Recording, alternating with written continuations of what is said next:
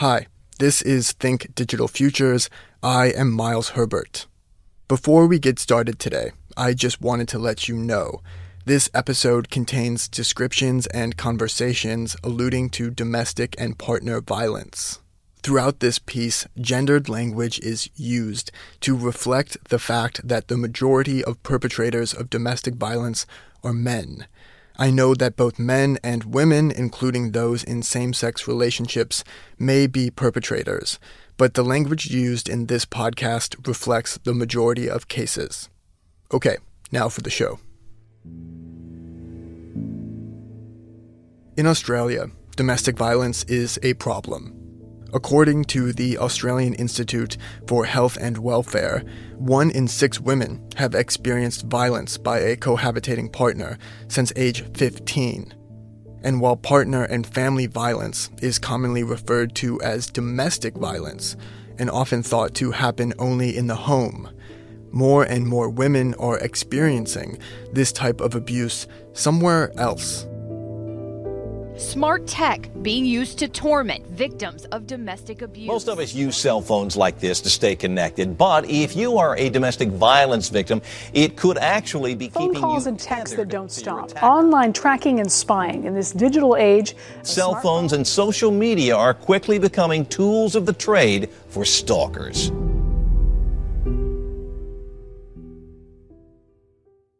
How can technology be used for abusive purposes? My experience with the women I interviewed was that there's quite a diversity of ways that it might be used. This is Heather Douglas. I am a professor of law based at the T.C. Burns School of Law at the University of Queensland. For the last 2 years, Heather has worked on a project called Using Law and Leaving Domestic Violence. Under that project, I've interviewed 65 women about their experiences of domestic and family violence. And in the context of that, they've told me a lot about the abuse they've experienced as well.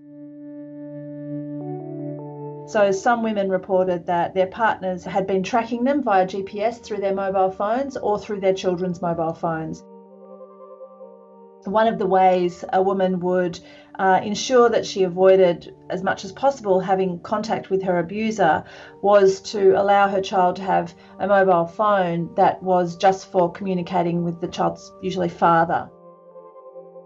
One woman reported to me that the father had put a GPS tracking device on the child's phone so that when they were turning up at friends' houses or relatives' houses, he would be telling them he knew where they were, and so clearly he was using this device to track them.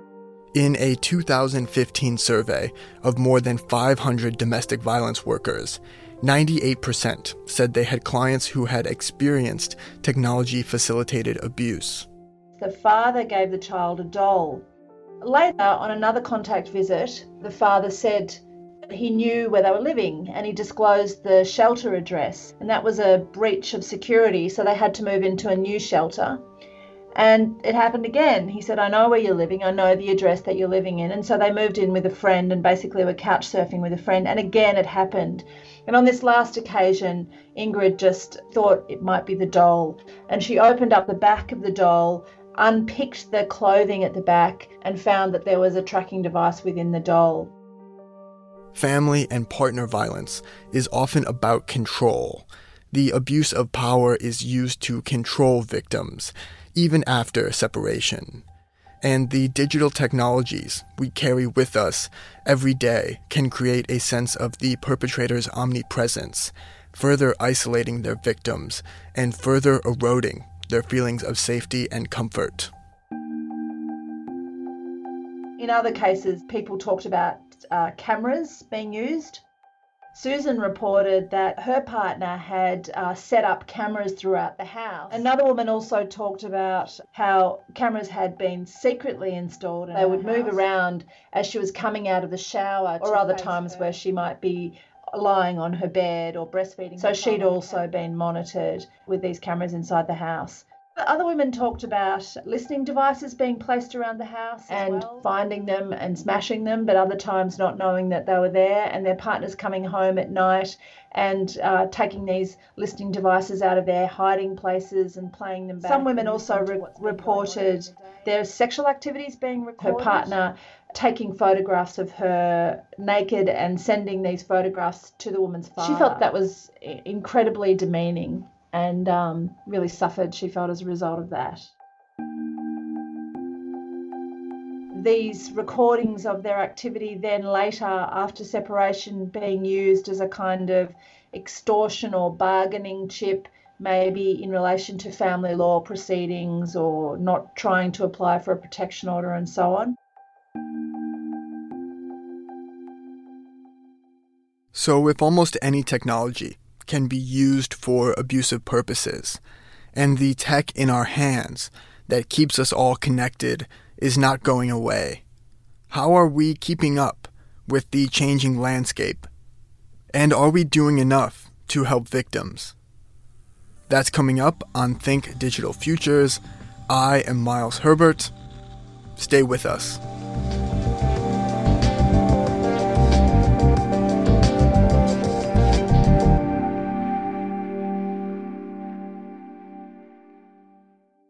I must say that in some circumstances, these aren't entirely new. So the idea of stalking someone or using a sexual image is not a new thing. We've seen it for a very long period of time, but technology makes that easier and less likely to be able to control it once it happens. And so it's taken it to another dimension, another kind of experience.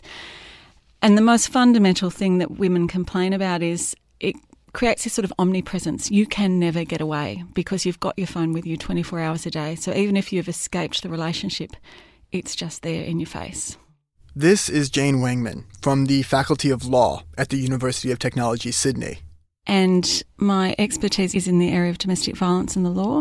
I've been a legal practitioner, I've been involved in law reform, and now I'm an academic doing research in the area. How common is it?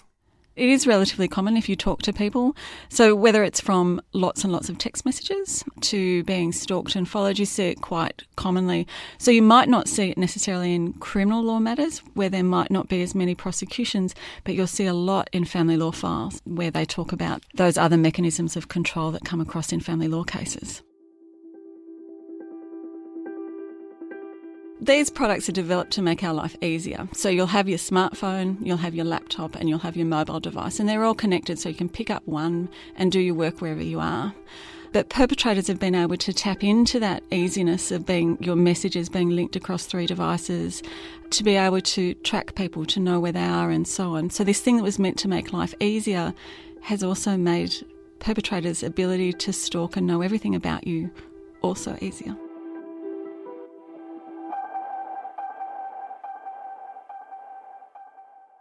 In the age of social media, perpetrators can devastate their partner or ex-partner psychologically, socially, and financially from a safe distance of anonymity on platforms like Facebook and Twitter.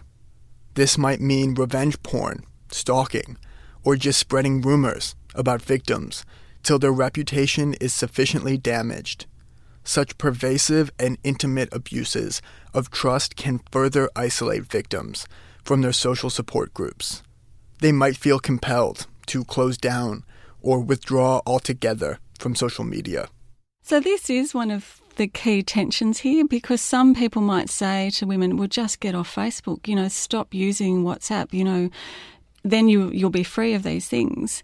That really just satisfies all the control and isolation that the perpetrator wanted to happen in terms of controlling their lives. We also know that social media can perform an important function of connecting people with friends and family or information and services. So we do need to work out a way in which it does both the good things in terms of giving people freedom to associate with people that they want to, but also works to protect them for people that want to misuse that media. In July of this year, Facebook revealed that more than 800,000 users were affected by a bug that allowed users they had blocked to see their content and communicate with them through Messenger. Facebook apologized for the bug and said they understand how important blocking someone may be. And while 800,000 people is just a tiny fraction of the 2.2 billion Facebook user base, that is still a sizable number of affected people who may have been subject to unwanted interactions, ranging from awkward exchanges to feelings of anxiety and panic.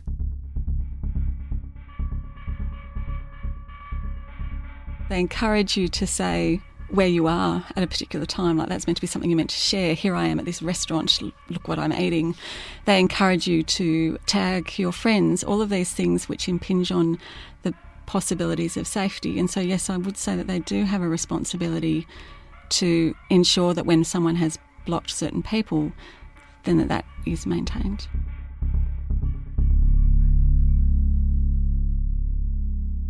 So what happens if you just want all this to go away? You have to obtain an apprehended violence order in order for it to provide you with protection. And to get an order, there's a range of different types of things that you might have experienced in order to say that you require protection. An apprehended violence order, or an AVO, is an order made by a court against a person who makes you fear for your safety to protect you from further violence or harassment. And so one of those things might be stalking or intimidation. And whether it is happening online, in real life, or both. Usually people can point to a range of behaviours. So they're not only experiencing the use of technology as a form of abuse, but they have usually experienced other things like emotional or physical violence or whatever. But when it comes to enforcing AVOs, things can get tricky. And I would really encourage people to make sure that they really nail down what it is in terms of the behaviour that they're experiencing. AVOs can be tailor-made to your circumstances. You can specify you do not want the perpetrator contacting you through Facebook or other social media platforms. But sometimes, even if the order says not to contact the victim in any way, shape, or form, some offenders or defendants aren't quite clear what that means and don't really appreciate that social media and following your friends through social media might also be a way in which they contact you. And while data and technology can be used against them to identify intimate and personal behaviors of victims, they might be able to identify the perpetrator's patterns of abuse, violence, and control as well. Yes, it does, but it's also proving very difficult for them too. That's coming up on Think Digital Futures. I am Miles Herbert.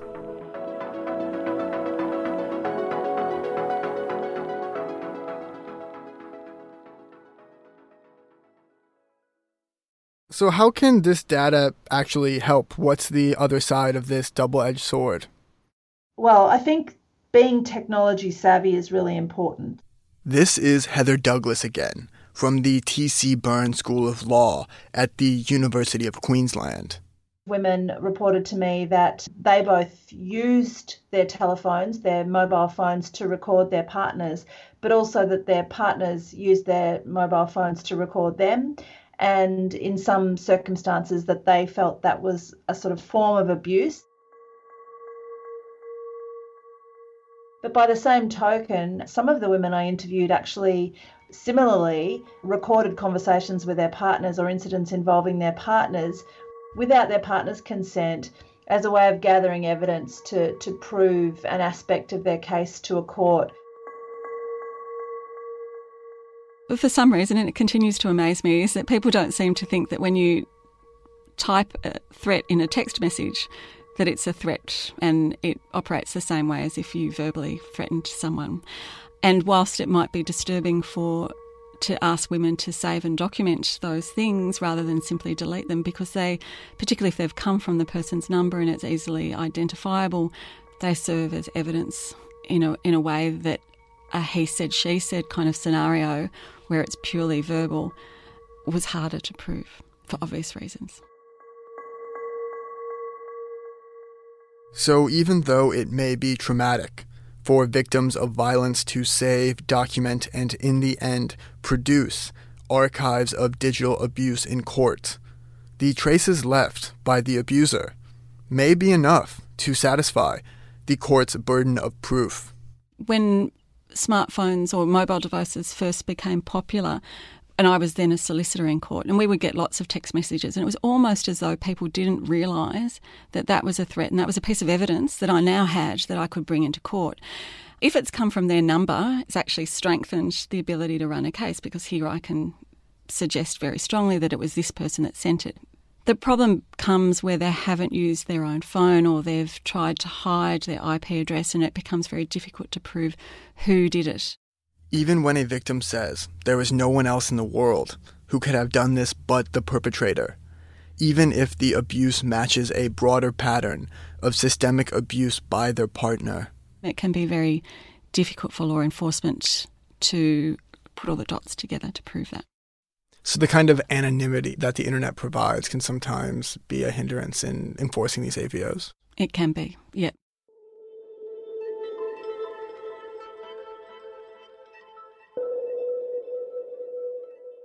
It is often hard for law enforcement to get companies to release information about their users, even if they are stalking and harassing other people on their platforms. So some of internet providers and some of the app providers are overseas, and in order to get them to comply with some of the requests for information might cost the police both money and resources in order to get the evidence together, because they're not necessarily doing that information sharing easily. And a breached AVO, relatively speaking, is a minor penalty. It is certainly not a minor experience for the victim, and in fact can be very traumatic. But the effort it takes to track down information from certain social platforms may be putting police, who see it as only a small infraction, off of the chase. So whether it's worth doing the amount of work that might be required for some of the breaches might be part of the equation. So while there is another side, and the benefits of technology might outweigh the positives, being able to record your perpetrator doesn't instantly stop the societal issues that perpetuate family and partner violence. And digital records of your experience don't destroy the systemic power structures that contribute to its continued underreporting.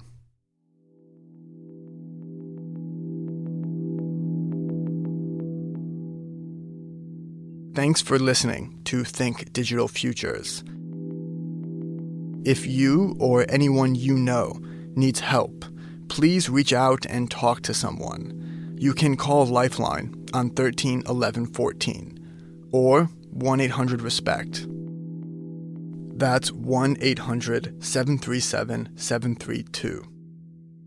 There is a website called, so it's www.smartsafe.org.au. So if people are interested in the laws that apply, they've got a map of Australia, and you can go in and click on that state and see what criminal laws apply, whether there's any surveillance offences, tracking offences and so on within your jurisdiction. And they give examples of the type of behaviour that might fall within that offence. So it's quite a useful sort of legal database for people to go and have a look at and say, oh, I'm not sure if mine fits within the protection order legislation or the criminal order legislation on this SmartSafe website. So I'd recommend that. Do you want to say the URL one more time? So it's www.smartsafe.org.au, and it was developed by the Domestic Violence Resource Centre in Victoria. Think Digital Futures is made in partnership by 2SCR and the University of Technology, Sydney. Today's show was produced on Gadigal land of the Eora Nation, whose sovereignty was never ceded. Thank you to Dr. Heather Douglas and Dr. Jane Wangman for their help with this episode. If you liked the show, you can rate and review us on iTunes or wherever you get your podcasts. It really does help other people find the show. I have been Miles Herbert. I'll catch you guys again next week.